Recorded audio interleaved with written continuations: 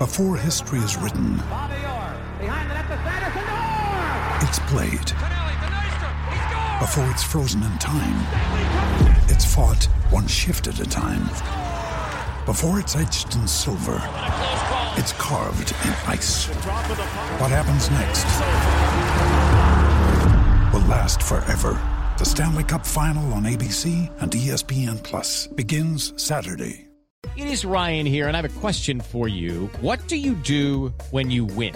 Like, are you a fist pumper, a woohooer, a hand clapper, a high fiver? I kind of like the high five, but if you want to hone in on those winning moves, check out Chumba Casino. At ChumbaCasino.com, choose from hundreds of social casino-style games for your chance to redeem serious cash prizes. There are new game releases weekly, plus free daily bonuses. So don't wait. Start having the most fun ever at ChumbaCasino.com. No purchase necessary. VGW. Void where prohibited by law. See terms and conditions. 18+.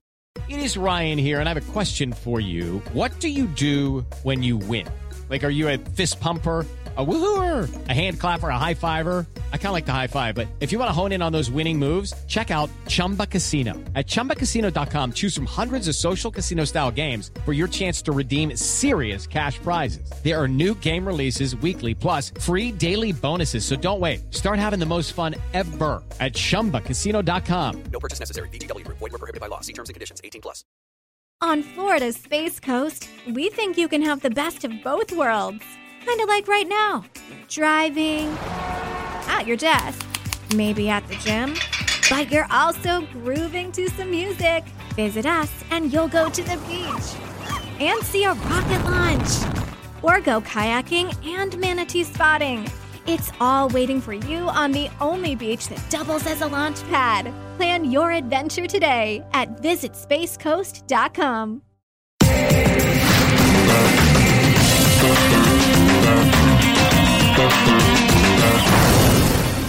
Happy New Year, everybody, and welcome back to the Cricket Unfiltered podcast. I'm your co-host, Menners. Joining me, as ever, is Paul Dennett. Paul, Happy New Year. How are you? G'day, Menners. Happy New Year. Well, I'm exhausted, delightedly exhausted, but we went through the winter sometimes doing this podcast and there wasn't a lot of cricket to talk about. And suddenly in the space of, how long is it since our last one? 6 or 7 days. We could probably go for about 12 hours if we wanted to, I reckon. There is a lot of cricket news swirling around. And in this episode, we're going to review the MCG test. We're going to preview the SCG test. And then we're going to have a chat about the Big Bash. And we've also got a ton of listener questions that have been saved up over our little break. So we've got all that to come. And let's just get straight off with the sort of news. As we record this, it's Monday, the 4th of January, and there's been a lot of speculation about will the Gabba test go ahead? Will they even make it to Sydney with the COVID outbreak? My understanding now is, Paul, that things have kind of settled down in the last 24 hours. The Indians probably will go to the Gabba and they will be able to move around their hotel with a bit more freedom than they were told. And the SCG test will go ahead, but the crowds certainly could be dramatically limited as we approach the beginning of the game. Well, if ever there's been a podcast that could go out of date very quickly, it might be this one, because this has been moving so quickly. By the time this goes to air, we'll probably find that the last 2 tests are at the Wacker and Bell Reef. But yeah, I see what you mean. And that'd be great if it did that, because it's been the first 2 tests just from the cricket have been so highly watchable and so enjoyable. And I've enjoyed the fact that there hasn't been much controversy, and it just suddenly seemed as though there's going to be epic controversy. So if we can avoid that, it would be good in terms of India going to Brisbane and willingly doing so. I have a lot of sympathy for the Indian cricket team. There was a lot of, ire, I guess, directed at them when they voiced their concerns about going to the Gabba. But when you consider how many of these players have been in hubs for a long time, I can see that there would be some reticence to go to Brisbane and basically be stuck in your hotel room and be ferried to the ground. And it now appears that the Indian team will, basically have a floor in a hotel or a couple of floors, and they can move around and they can have a common area for all the players. So that seems to make more sense. But I did have some sympathy with them in this situation. I see what you're saying, and I could just only imagine how difficult it would be to be in a bubble for a lengthy period of time. living on the northern beaches as I do, we were in lockdown for a few days here, and it reminded me of just how restrictive that is. And it was absolutely fine, but I got a faint sense of what the players might be going through. Having said that, I think it's a great solution if they are going to have one floor of their hotel, and if that's enough. I think that Cricket Australia seem to have done very well because they've been balancing all manner of competing priorities. It's been a little bit disappointing to see that there's been about 3 instances documented of the Indians violating the agreed bubble situation in Adelaide, Virat Kohli, a couple of others at another stage, and then the more recently well-documented one with players eating indoors. And it's like, none of this is all that serious, but you kind of, I think you need to follow the rules, and I think that I'd have a little bit more sympathy for them if they've been, following the rules to the letter of the law up until now. Yeah, that's those photos of the Indian team eating inside a restaurant in Melbourne did not look great, but I guess it sort of highlights the difference between something like AFL, where they have complete control over the players, and Cricket Australia, where they're dealing with a touring team that are governed by their own board. So we'll see what happens about that. Other news coming out of the Australian squad just before we went to recording was that James Pattinson has been ruled out of the Sydney Test. He has some bruised ribs because he fell over while he was on leave from the Melbourne hub. So he will not be available for the Sydney Test. Not that I think he was going to play, but now he definitely won't play. All right. Kind of forgotten man, because at another time he'd be Australia's leading quick. He's just come up against an all-time great side. It's pretty unlucky for him. Just before we move on, just in terms of the SCG Test and the crowd, who knows what they're going to announce in the next couple of days, but I just think it is a mistake to have a crowd. In all likelihood, it won't become a super spreader event, but there's a chance that it will do. And whatever that chance is, I think that is too much of a risk, and a risk not worth taking. And I think that it's disappointing that Cricket Australia haven't stepped in and said, no, we're not going to have a crowd, but you can't really blame them. They're a commercial sort of entity. It's really disappointing that the state government or the federal government hasn't stepped in and said, listen, we all want the test match to have a crowd, but this year we're going to have to go with that one. I'm surprised that Cricket Australia have been so keen to continue to play the test at Sydney. They're taking a big risk. The numbers haven't spiked in Sydney, the COVID numbers, so I think they'll be able to hold the test match with a small crowd, but it's a huge risk that they've taken. And if something does happen, it's going to look really bad on Cricket Australia if they cause an outbreak. And it just might have been safer to stay in Melbourne and then from there head straight to Brisbane and avoid New South Wales that has, a lot of travel restrictions placed upon people leaving the state. So, yeah, I'm surprised they've gone down this route, but, you just cannot forget how powerful New South Wales cricket is, broadly speaking, and I think they wielded that power, and they will still hold the test. And I guess it's not without the realms. You say how quickly this could date. Well, we might get 2 test matches in Sydney if the Queensland government really puts the foot down and does decide to impose heavy restrictions on the Indian team. Then we could see back-to-back test matches at the G. At the SCG. Yeah, we could, although, as you say, if they are happy to go to Brisbane, maybe that's less likely, but certainly a possibility. I just think that there's no way they can make it safe, that you have a day where it rains and everyone's got to huddle under the shelter, or you have one person going to the toilet block who happens to have the virus in there. We've seen the men's toilets at the SCG during a test match. It's sort of a scene out of hell. Hundreds of people in there drinking. They'll probably not be wearing masks. The virus is floating around. You just need 1 or 2 things to go wrong, and it could be a disaster. As I said, unlikely, but I don't think the risk is worth taking.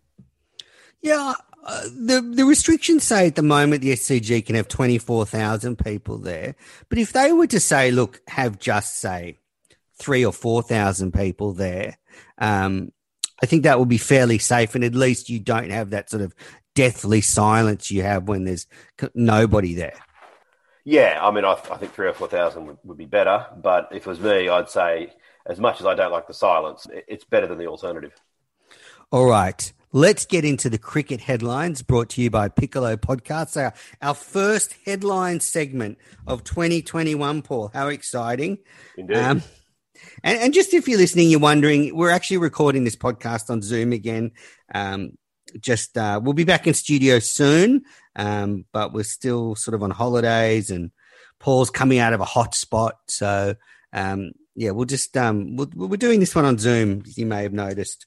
And Jaleesa is not here. She's on holiday still. So we'll have to track her down. All right. Let's get into the review of the MCG test, Paul. Wow. What an astonishing comeback by India. Broadly speaking, you have to say it was a really unforgettable performance by them. Yeah, magnificent. Up there with one of their greatest wins in Australia, because although they've started to get into the habit of winning in Australia in the last few years, historically they have very, very rarely won here. They went, even just recently, they went a decade without a single test win here. So given that so many people had written them off, a magnificent win and one that the series really needed. Yeah, and after being bowled out for 36, just an astonishing comeback. All right, so some issues out of it. Joe Burns made a duck and 4 runs in the MCG test, and he has been axed from the test squad. My thing about his performance at the MCG was he looked horribly out of touch. He gave a lot of chances, and in the end, I guess they had no choice. Yep, when you're out of form and then against Jasprit Bumrah and that Indian attack, plenty of players have struggled against them. Yeah, it was sad to watch. And Australia dropped 8 catches in the test match, Paul. And I haven't seen Australia field that badly for a long, long time. And you look at the way the result finished out. I mean, they gave Rahane some chances. It was just a pretty poor fielding performance and, cost Australia the game. And, it's sort of almost the reverse. In the first test match, I think India dropped 7 catches and they made a big difference. Well, it went the other way at the MCG. Definitely. I mean, some of them were quite difficult. 3 or 4 that you could just sort of say, well, they would have been a bonus if they'd been caught. I felt sorry for the Travis Head one. I think it's a weird one that he ran in, caught it cleanly, and then he's seemingly a long gap before his elbows collided with the ground and he dropped it. That was a pretty embarrassing one. What was embarrassing was all the commentators saying, oh, you pay that mark, idiots. Oh, mate, we could have an entire segment on AFL references in the cricket. Oh, dear. I'm not surprised they said that because that would have got paid in AFL. So Kohli's replacement, Ajinkya Rahane, made 112 and he held the innings together and just a phenomenal performance when you consider he ran out Virat Kohli in the first test match. He took over the captaincy. India's backs to the wall and he played a special innings and he really showed what Australia was missing, that sort of steel in the middle order. Well, I mean, when you think of it, that however many hundreds of millions of Indians out of their 1.3 or 1.4 billion were following this series, and there would have been plenty. And he didn't look like he felt it. Like, he just seems like such an unflappable character. Yeah, even though we were on the wrong end of it, you had to admire it and celebrate it. Now, just looking at the Australian batting order, Cameron Green made 45 off 146 balls in the second innings. And my observation is, much like Greg Chappell's, that he does look like a natural test cricketer. He's got a beautiful technique. He seems very calm and composed at the crease. And I almost think he looks more at home than, say, someone like Travis Head. Yeah, I think that without having yet delivered massively in terms of numbers, Green has looked really good. His bowling in the brief periods that he's bowled has looked threatening and his batting looked really good. Up against this Indian side, that's tough batting. So if he can get a really hard 45 off them, you'd think that against a friendlier opposition, then he should really be able to cash in. And as for Travis Head, I'd drop him with regret because I like him and I think he's a good player and I was starting to think that he could be a fixture in the Australian middle order for years to come. But I think if I was the selector at the moment and if Pucovski and Warner, and I know it's a big if, but if both of them were available, I'd say it's time for him to be squeezed out at the moment. A lot of the sort of batting experts, the technicians, look at Travis Head and have real concerns about his lack of footwork and also his propensity to just sort of play at that ball a good length outside off stump just to sort of throw the bat at it. And we've seen him be caught behind a lot or in the gully. It seems like that's an issue. He needs to go away and spend a bit of time playing first-class cricket and sort of sort that out? Maybe. Whenever I think of techniques of batting, I look at my own technique, which was just so terrible. I just don't feel like I can ever talk about someone else's technique. Fair enough. I was a former cricket coach, so you can leave that to me. All right. Speaking of batting techniques, Steve Smith and Marnus Labuschagne have been kept quiet by the Indian tactic of attacking the stumps and setting, I would say, a defensive field. So they've sort of got a ring field on the leg side to take out the singles and the boundaries from Smith and Labuschagne. And we've also seen them both caught around the corner a couple of times or once each. So how do you think that's going for the Indian? It seems to be working. I think it's really fascinating because I remember in England in 2019 watching and bewildered how they would put deep men out on the leg side boundary right at the start of Smith's innings. And he was in a totally defensive mindset and he would just get singles off the hip all day and allowed him to get into the innings easily. And I just kept on thinking, that's crazy. So the fact that this is now being blocked up, Ricky Ponting made a really interesting point about it. And he said something to the effect of, sometimes against the best bowlers, you have to take more risks. Against the lesser bowlers, you can just sit back and wait for the bad ball. And I think that's something that the Australian players need to think about, that sometimes I think Smith and Labuschagne have gone out there and thought, well, if we bat time, we will score runs. And that's normally what happens. And then after a while, when the runs weren't coming, I mean, Smith faced 38 balls in the test match for 8 runs. It's crazy that he's the same guy that a few weeks before cracked 2 consecutive centuries off 60-odd balls against this side. Now, obviously, one-day cricket and test cricket are obviously very different, but they're not that different. And I think that he needs to take a leaf out of Ponting's book and go out there with much more judicious aggression in the next test match, and so does Labuschagne. Yeah, I'm not so sure about that. I think, Ponting's obviously very, very knowledgeable, and you're right, you cannot just sit back and let good bowlers dominate. But India are trying to frustrate Smith and Labuschagne and win the patience game.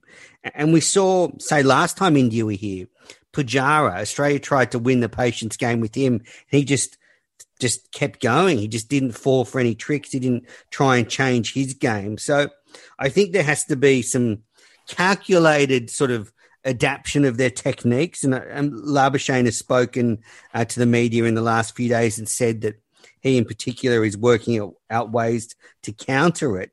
But also you have to accept that there might be some tough sessions in the test matches coming up where they just try to wear down the Indian attack.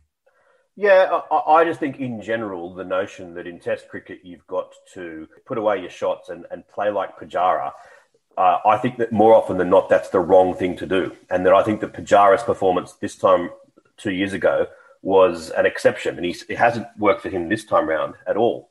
I think that in general, you've got to have an attacking mindset and then occasionally allow yourself to be slowed down. Whereas if you go too far the defensive route, you get the occasional exception like Jeff Boycott, but most of the time I think that's a recipe for failure.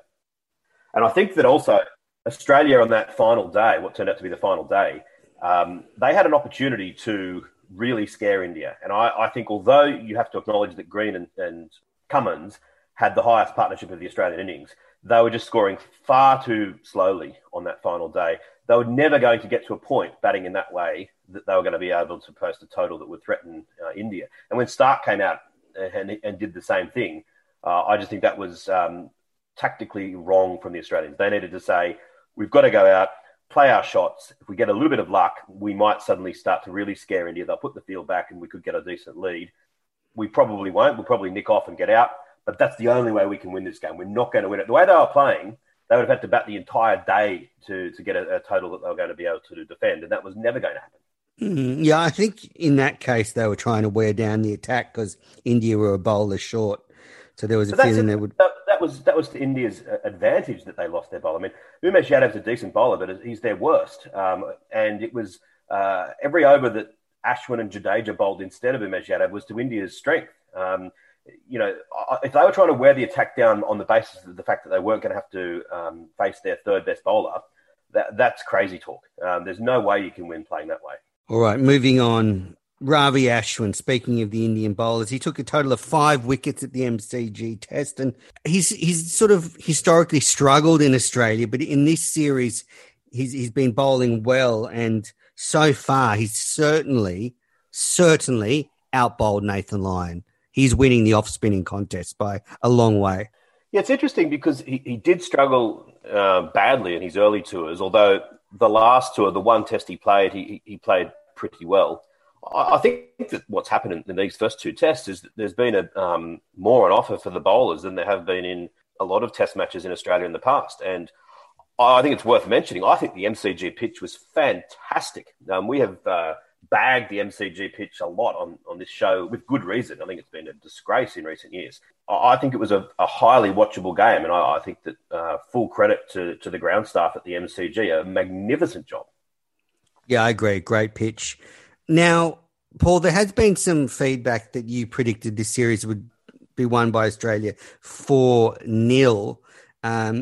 Clearly, that's out the window now. I'll be looking at you to make some comments, but I'd also like to go on record that I predicted India to win this series 2-1, but it was, for some reason, edited out of a previous podcast. Maybe Paul was worried that it would be bad for the brand of the podcast. So, look, I just want to put that on record. All right. Now, firstly, I edited it out because there was some audio. It was nothing like that. But when I sent you a message saying I've edited it out, you replied saying, good, it was a stupid prediction or something like that. You were pleased that it missed the cut. So that has to go on record. And secondly, I've predicted so many different scorelines in so many different mediums, like media, on Twitter and various different things. I can find somewhere where I've said the right thing. I can find 5 different places where I've said the wrong thing as well. If you go back and listen to the audio, I said I predicted Australia 4-0 ages ago, and now I want to back away from it, but out of loyalty to my old view, I'm going to stick with it. And then that was stupid, and I wish that I hadn't. One thing that I did do to talk myself up is I made the point before this test that everyone saying that India had no chance were missing the point, and that if anything, their side had been strengthened relative to the first test, that they dropped Shaw and brought in Gill. Gill averages 69 in first-class cricket, Shaw 51. Pant for Saha, 49 versus 42. Even Shami for Siraj. Shami's first-class average of 27 and Siraj's of 23. And then finally, even Kohli being omitted because he was going home, and Jadeja brought in. Kohli's first-class average of 57, Jadeja's is 47, and Jadeja averages 24 with the ball. If you're from another planet and you're just looking at the stats, you'd say all 4 of those have strengthened the side. Now, have strengthened the side. Obviously, I'm not saying that removing Kohli did. But if you look at that whole as bowlers, India were a better side going into the second test, and there's no reason why they couldn't win. Yeah, I made an international news media appearance on Christmas Day on Al Jazeera, as you know, Paul, because I sent you the link.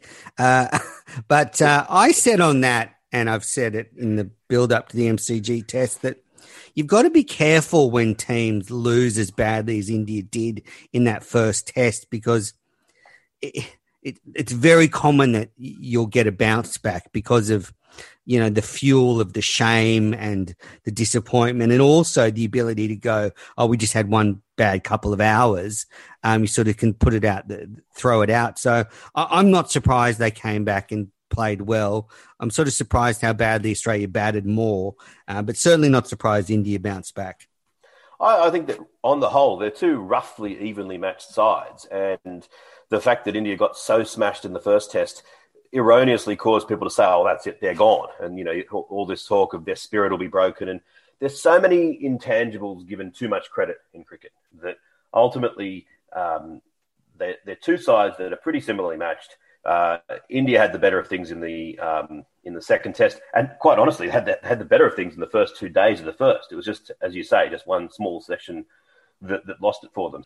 It's interesting as well that Australia have been set out as strong favourites in the third test at the SCG.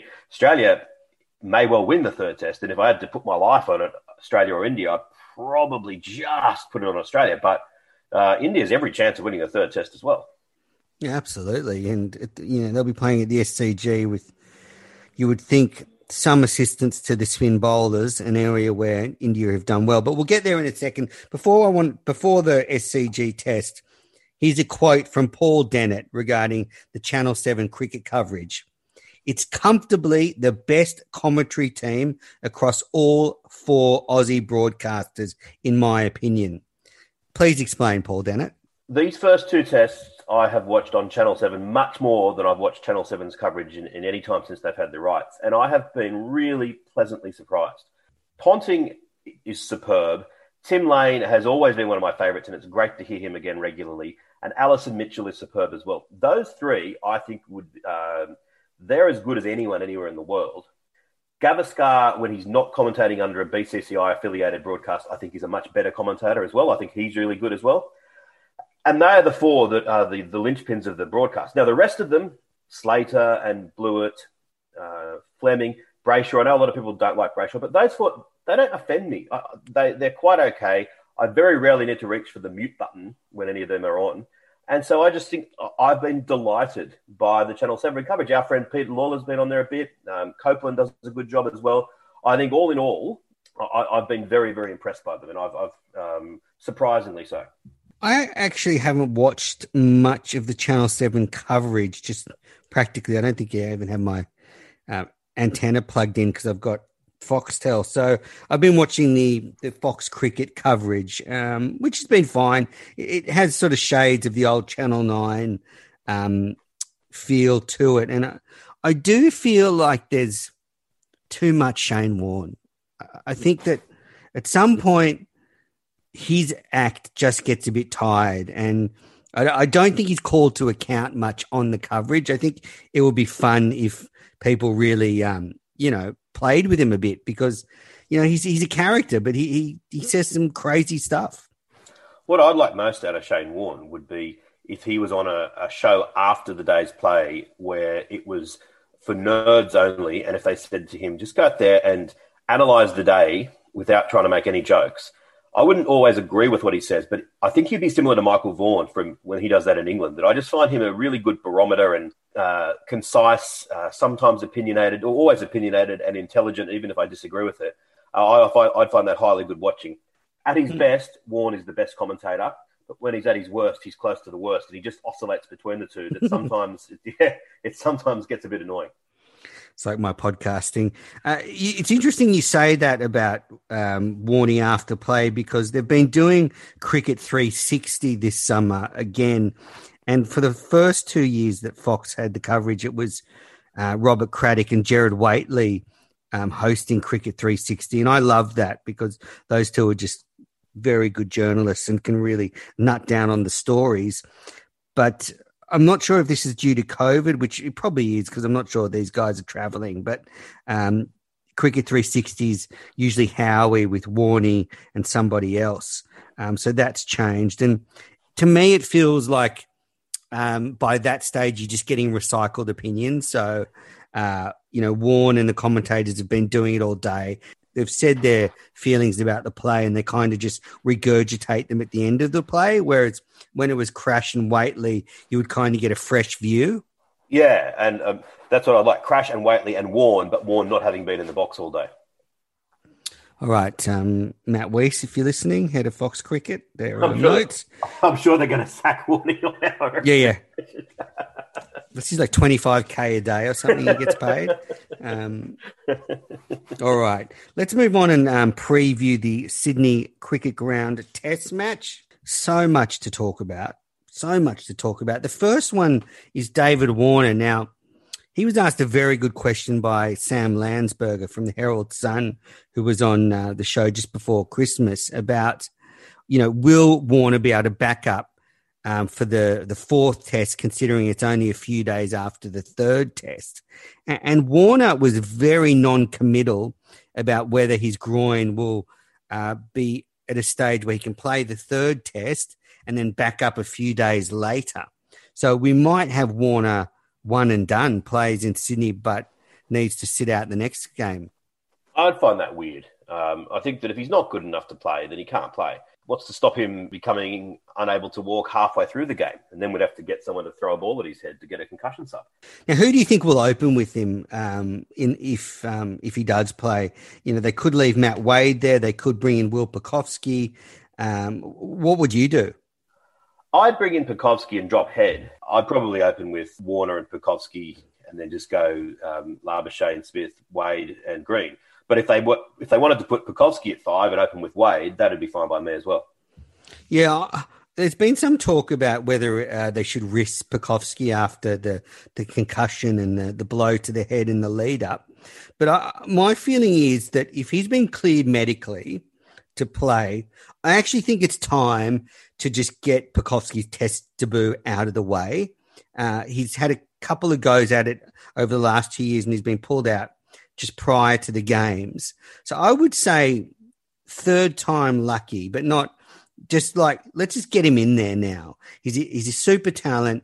All this waiting and speculation is probably doing more damage than any benefit at the moment. So see what he can do at test level. If he's good enough and he can handle the short ball, we'll find out pretty quickly because India, they'll target his Australian badge on his helmet. They'll be like, all right, well, you're playing, no favours here, and I don't think that's a problem. Let's see. Oh, I definitely agree that they should pick him, but not because it's to get his debut out of the way. I don't care about his debut. I want him picked because I think he's in the best 6 batsmen for Australia. In terms of his safety, then, as you say, that's something that's up to the medical staff. If they've approved and said that he's fine to play, then he gets selected on merit or not selected on merit, and I think on merit he gets in the side. As for his long-term health, if he's going to be, you would assume if he keeps on playing high-level cricket, he's going to get more concussions. Hopefully that's something that very good doctors and he are discussing and working out what needs to be done there. But, I'd pick him. Yeah. Matt Wade spoke to the media yesterday and I jumped on that and had a listen to what he had to say. And, yeah, he seems pretty confident Warner will play. He also sort of hinted that, he might stay at the top or he could move to the middle. But there was also some mild sort of notion that Wade's not going to get left out after his performances this summer. He's a makeshift opener, but he's looked okay. Yeah, I don't understand why there's been talk that he would be left out. He's looked good. But again, I wouldn't pick him out of loyalty. People saying, he's put up his hand to open the batting and therefore you can't get rid of him. No, you pick your best 6. Yeah, I would definitely not be dropping Wade. Exactly. And I guess the other player to consider is Marcus Harris. If the selectors are really concerned about Australia's middle order and they think Head's sort of got to come out and we want to put Wade at 5, just gives a bit of steel there, then I guess Pucovski or Harris could come in and open with Warner. Now, my reports are that Pucovski has been put through the rigours in the nets in the lead up to this match to make sure he's, ready for the aggressive fast bowling. But if he wasn't, I guess Marcus Harris is sort of smoky to come in and open with Warner. I wouldn't be picking him. He was having a good season, and I'm certainly open to him being picked in the future again. But to date, I think when you look at his overall first-class record and test record, he hasn't done enough to justify being in the squad. Seems like he's worked well with Chris Rogers during the off-season, and maybe he's an improved player. And if so, and if he bangs down the door with runs, I'd be delighted to have him picked. But at the moment, I can't have him in the side. All right, so I guess we're both saying the favourite really is probably Warner Pucovski to open with Wade going to the middle order, Head to miss out. That's my sort of early favourite. Or Warner just comes in, Burns goes out, the rest stays the same. A couple of interesting stats around how poor Australia's batting has been against India of late. In January 2012, Ponting scored a double century against India. Since that time, so since January 2012, Steve Smith personally has scored more centuries than every other Australian put together against India. Smith scored 7. The rest of Australia has scored 6. And how few centuries have been scored. The last 5 individual Australian batsmen to score hundreds against India are Smith, Glenn Maxwell, Warner, Michael Clarke and Ricky Ponting. So Ricky Ponting's still in the 5 most recent individual players to score centuries against India. So hopefully that can be rectified in the next couple of test matches. Obligatory reference to the fact that it was up to me. I would have Maxwell on the side. Yeah, I think he's worth a crack, definitely. What do you think the Indians will do? Umesh Yadav has been ruled out of the series. What do you think they'll do for the test? I think it sounds like they'll probably pick Natarajan or Thakur. I think they seem to be the two most likely, but anything's possible because they could rejig the side in other ways. I think they'll probably bring Rohit Sharma in as well. And they might even bring in KL Rahul, so that they could potentially bring in those two for Agarwal and Vihari.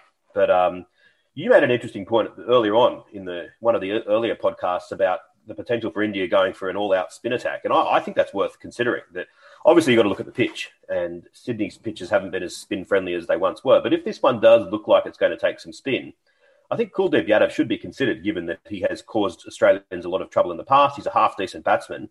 And the three contenders for the fast bowling spot, Saini and Thakur and Natarajan, they're all decent cricketers. None of them are banging down the door you wouldn't have thought to be picked. Saini's a solid player. Thakur can bat quite well, so I think he would be my preference over Saini. And Natarajan is the sort of smoky there, because he's someone that has come from kind of nowhere. He's come from a poor village. It's a really great feel-good story what he's been able to do. And he looked pretty good in the T20 games. Left armour offers a bit of difference, so potentially him. He does have a batting average of 2. He scored 28 runs from 14 innings in first-class cricket, which, given India's tail is already pretty long, you wouldn't want someone coming in that's sort of at Glenn McGrath early-stage career standards. So if the pitch is spin-friendly, I'd be bringing in Kuldeep Yadav, but I don't think they're considering it. Yeah, you're right. I haven't heard them consider it, but you're right. If the pitch looks like a turner, I would say they could definitely cause some troubles with attacking Australia with spin. All right, well, that is our preview of the SCG test. The series tantalisingly locked at 1-1. After the break, our chat about the Big Bash.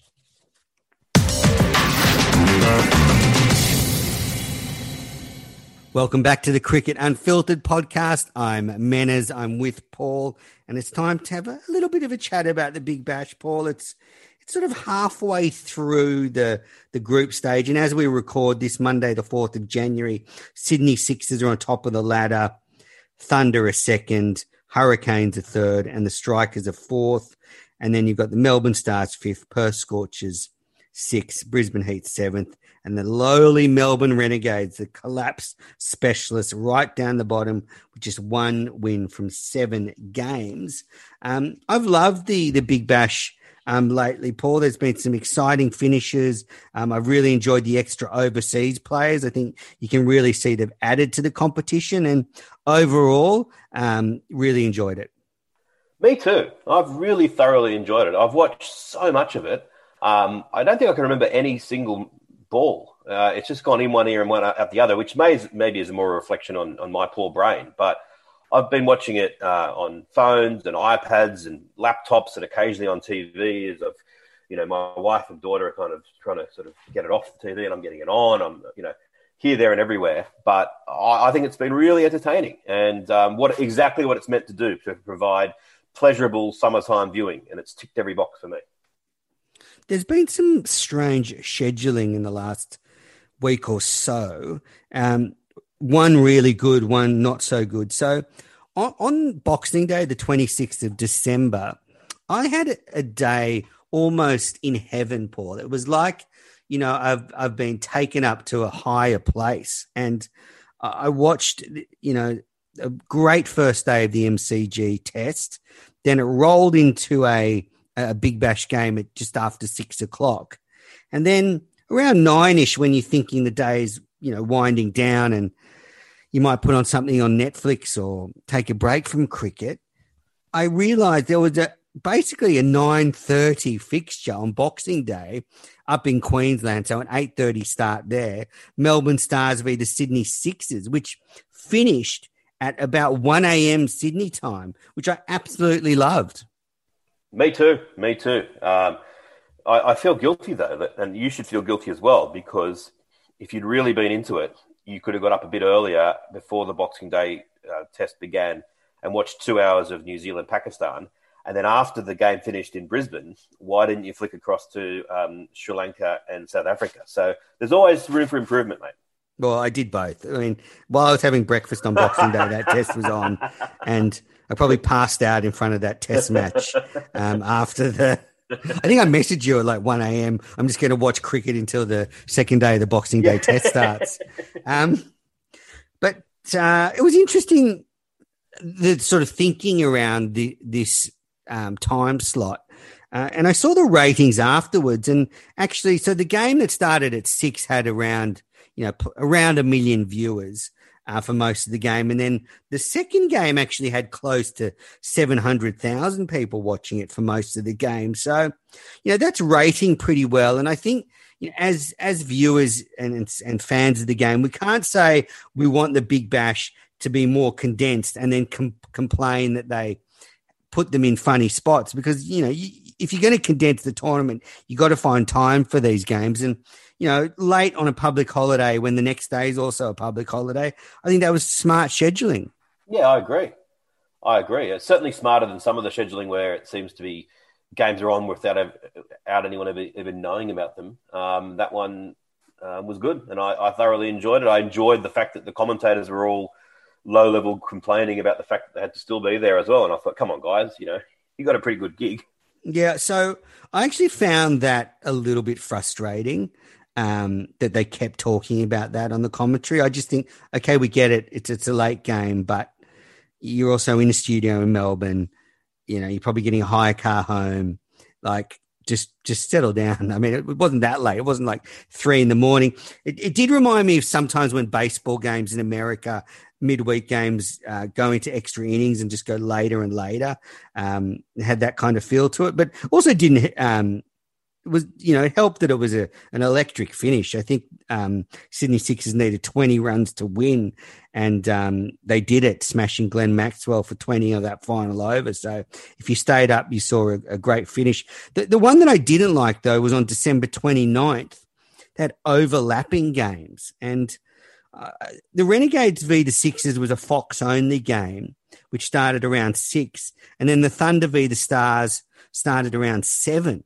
And, as someone who is committed to watching every Big Bash game beginning to end, this made it slightly challenging.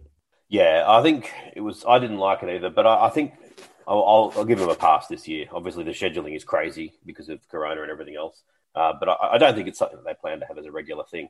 Yeah, I give them a pass, but I will say I did achieve my aim. So I recorded both games on the different channels on Fox Sports. And then, the only trouble I ran into was in the Renegades v. Sixers game, they did give a couple of updates when the Thunder v. Stars game started. So I would run out of the room screaming so I wouldn't hear what they were talking about. But I got there. So I managed to watch both games, no spoilers. But I think for fans like me, it shouldn't happen again. Yeah, impressive. I've always said that my ability to go into a media blackout is something that I should earn some money from. Do a tutorial on how to do it. I tend to answer the phone back in the landline days, I'd answer the phone with, "Don't tell me the cricket score," and didn't matter who was ringing, that's what they'd get as my answer to the phone. So you've done well. You've done well there. You could be a pupil of mine one day. Yep. Well, I actually started watching both of those games at about 10 p.m. because it was my wife's birthday, so I had to head off divorce. So I really dug into the media blackout. Any points you want to make on the Big Bash before we move on to our extensive viewer mail segment? Just how much I've enjoyed it, as I am sure a lot of people have, the batting of Oliver Davies from the Sydney Thunder. When I saw his name in the team sheet, I looked his performances up on My Cricket, and a T20 grade game caught my eye just from earlier this season. So he plays for Manly. They're playing St. George. St. George went up with 150 off their 20 overs. Curtis Patterson, Australian Test player, scored 22 off 19. Manly got the runs off 15.2 overs. So they finished at 2 for 156. Davies opened and got 116 not out off 56. So he got 116 of the 156 runs, and he only faced 56 balls. And I thought, gosh, that's impressive. And then he came out and batted really impressively in that game. And then in the next game, hit 5 consecutive sixes. So what an exciting talent. And we should be not averse to picking him in our T20 World Cup squad. Not saying that he should be in, but saying that we should just say, if he's good enough, let's get him in and not muck around. The other player that's looked good has been James Bazley from the Brisbane Heat. I've been impressed by him as well. Yeah, good call on Ollie Davies. I went to the New South Wales cricket season launch a few months ago, and Ollie was there. He spoke to us, and I was speaking to a few people around the place that day, and they said, watch for Ollie Davies. He's a tremendous talent. And boy, that has been proven correct. All right. What I like about him is fearless. He just went out there and started hitting sixes. Oh, so good to. I mean, the excitement then when he was coming up to bat, I haven't felt that since Adam Gilchrist, to be honest. Just that feeling of every ball might end up into the crowd. It was so good. I would put that what you just said in my category where I was comparing Will Parker to Shane Warne on his first match. So let's just call our Jets. Let's just call our Jets on Davies. But yeah, I agree. Great potential. All right. So I put out a call on Twitter yesterday for some listener questions. All right. So the first bit of listener mail is from Kerwin and Kelso, who host the What's All That About podcast. Long-time listeners to this show. Great blokes. All right. They've asked, Manners and Paul, would like to hear your critique and comment on the BBL highlights that CA put on YouTube. I guess some free highlights are better than nothing, but they are so poorly done. Thoughts? Well, I hadn't seen any. And so I, before this show, went onto YouTube to sample them. And I was excited because I love to criticize. And I was like, oh, good. These are going to be hopeless and I'm going to sink the boot in. But I actually love them. I thought they were fantastic. They're the highlights I've always wanted. They are 7 or 8 minutes with no replays, no mucking around, just wickets and fours and sixes, bang, bang, bang, bang, bang, bang, bang. It's effectively what you would get from your memory if you watch the whole show. You sort of forget the dot balls. Now, it is a bit like a machine gun watching it. You sometimes like, who's batting, who's bowling? But you can kind of get over that. And the view count on YouTube is surprising. That some of them that have only been up for a day have already had 1 million views. Some of them have been up for a bit longer, have been having 2 or 3 million views. I think they're done from Fox Sports. And so have to disagree with Kerwin and Kelso. I thought they're fantastic. Yeah, I have to disagree as well. I think YouTube is probably the best place to watch the Cricket Australia highlights. I find the app a little bit cumbersome sometimes, but YouTube is the place to go. I guess where they're coming from is if you haven't seen the game and you're looking for like an extended 20-minute highlights package, you're not getting that. But I think that's a minor complaint. All right, so from Sam, Lil Shicky has said, I'd like you to discuss the Head, Wade, Pucovski, Warner selection dilemma at length, please. Well, I think we've done that, haven't we, Paul? Yes. And the next question's from Jose down under. Are Australian batsmen like Head, Burns and Wade, etc., playing ultra defensively against India's bowlers because they are playing for their careers? I think that you could certainly say that to some extent that would have been the case with Head and Burns. But I think it's also a mindset that I disagree with. We mentioned it earlier in the show. I think Langer in most ways is a good coach, but I think in this way he's probably been saying you've got to put a price on your wicket and head down and don't take any risks. And I think it's the wrong thing to do, as also evidenced by Burns in the second innings in Melbourne. The one time he's got some runs is when he played with freedom. Yeah, I think some credit has to go to India's bowlers. Oh, yeah. They've bowled exceptionally well. And I do like the fact that Australia do put a high price on their wickets, because only a few years ago, Australia had the collapse problem that when they'd lose one wicket, they would lose a lot. So I do like the fact that some players go out there and they want to occupy the crease for a little while. So, yeah, I'm not against that. I'm not advocating slogging. But I prefer my crashes in fast motion rather my collapses in fast motion rather than in slow motion. Watch the Renegades then every night. All right. So from the perfect pitch, cricket pitch 101, how can CA sack half its workforce and still have so much cash for crap fireworks displays, etc. at the BBL? It's an interesting point. I don't think they're completely related, but I will say that sometimes I felt that money has been wasted on the fireworks at the BBL when they've been played during the day and they're letting off fireworks, or they've got those sort of little things by the side that they're always letting off, the little flames. I like the razzle-dazzle of the BBL, but sometimes maybe they go just a minor step too far. But I don't think you can sort of draw a correlation between sacking staff and then promoting the game. All right, got a question from Mel Taylor on Twitter. Why do fielders consistently throw to the keeper on the half volley? It was our junior cricket coach's pet hate. Either throw it to the keeper on the full or on the bounce, never at their feet. Hashtag can't let it go. Yeah, I've been thinking of that a little bit as well. And I think there was Payne actually swore at one of his players when he got one on the half volley the other day. I think it's partially that they are kind of keen to throw it in on one bounce to scuff up the ball a little bit, and that sometimes then they just get the timing a little bit wrong. Yeah, I don't think any keeper likes the ball coming in on the half volley, so I think that's usually an accident.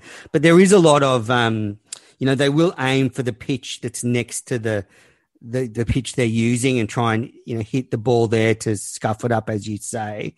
And sometimes I guess the umpires are saying, you got to keep the ball up, you got to keep the ball up. So they might throw it just short of the keeper and say, well, it was an accident. But yeah, definitely, Mel Taylor, I think most keepers are with you. Kevin Marshall, 35.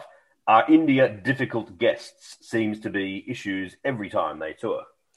I don't think they're difficult guests, Kevin, but they certainly know that they are the most powerful cricket nation in the world, and they wield that power when necessary. But overall, apart from obviously the famous incidences or the infamous incidences like the Monkey Gate, I think India are pretty good guests, and I love having them here. Martin Lawrence has written in, what is your New Year's cricket wish, Paul? My New Year's cricket wish would be for the World T20 in October to be able to be held in India with full crowds, because the vaccine has been applied so well throughout the world that COVID is a thing of the past. Yeah, my New Year's cricket wish is for a Matt Wade test century in the next couple of test matches. So we're on the same wavelength there. Yeah, exactly. You want the pandemic to end and us all to move on. I just want a Wade 100. All right. And this is from Mitch Doyle, 13. How bad is England? Not even just their side, the whole place in general. Rubbish. Oh, this is for me, clearly. This is Mitch just... This is your burner account, isn't it? He's just throwing one down the middle for me to hit a home run. I mean, it's hard. I don't mind some English people, but the whole place... Like your wife, for example? Yeah, she's great. But the whole place is pretty rubbish. It's cramped. Most of the people are miserable. It's bad weather most of the year. But all that aside, I have to say it is... if not the best place in the world to watch cricket, it's right there, because they have beautiful cricket grounds.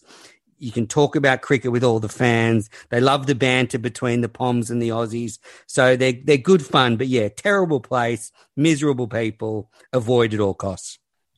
No, I disagree completely. It's my favourite country to visit to watch cricket. It's also my favourite country to visit. Apart from Australia, I think I have more affection for England than any country in the world. I think the people are wonderful. I think the place is spectacularly good. They've had a very, very tough year with Corona and Brexit and everything else. Hopefully things improve for them. But, yeah, if you suddenly said the world is normal and you can get a ticket to anywhere to have a holiday, London's the first place I'm going. Yeah, probably New York for me. And speaking of New York, we've got a message here from Jamie Harrison. And his question is, has USA Cricket made a deal with the devil by ceding operational control to an Indian-owned firm that has no incentive to develop the grassroots game in America? So I did some research sort of after this message from Jamie, and it appears that USA Cricket have gone into partnership with a group called ACE or ACE that is being bankrolled by the Times of India Media Group, and they are reportedly set to invest $1 billion into the game in the USA, and part of that will be starting its own T20 competition. So no solution is ever perfect, but I think if you've got someone willing to invest that sort of capital into the game in America, it can't really be a bad thing. Finally, we have a question from Anthony Bieniak. I have a question. How bloody good is Test cricket? Well, Anthony, you're obviously going to get a resounding agreement from Paul and I on this, but I have to say that a Big Bash doubleheader is as exciting, if not maybe just a little bit more exciting than one day's Test cricket. I just do love a Big Bash doubleheader. 4 teams, all the action. It's almost as long as a Test match day. So, yeah, love both. Oh, we just got a message from Rohit Ray, and he's like, "Hey, Oz Cricket Pod, can't wait for your next podcast. A request though, can you mention that Australia might never play a red ball Test after that loss?" And that's come about because I tweeted out when India were bowled out for 36 at Adelaide that they might never play a pink ball Test again. It's a good comeback from Rohit. Well said. Interesting that everyone was saying that they'll never play another pink ball Test, as though it was factually certain. At least you had the good grace to say it's a possibility. Of course they'll play another pink ball Test at Adelaide. And it's also worth pointing out that Australia weren't bowled out for like their lowest ever Test score at the MCG. You know, we were resoundingly beaten, a great performance by India, but Australia, weren't bowled out for 30-odd. We're running out of time, but it's been great to catch up with you again for the podcast. And thanks to all the listeners for tuning in. There's going to be a few changes to the show this year. Paul and I are working on some different content, some extra content, and so stay tuned for that. But I would say 2021, your Cricket Unfiltered will be evolving. Can't wait, Menners. All right, listeners, well, that's it for the first episode of 2021, and we'll be back next week with another show.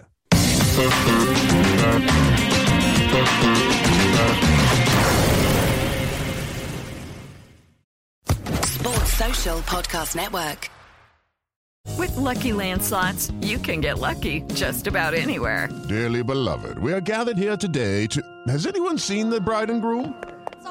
Sorry, we're here. We were getting lucky in the limo and we lost track of time. No, Lucky Land Casino, with cash prizes that add up quicker than a guest registry. In that case, I pronounce you lucky. Play for free at LuckyLandSlots.com. Daily bonuses are waiting. No purchase necessary. Void where prohibited by law. 18+. Terms and conditions apply. See website for details.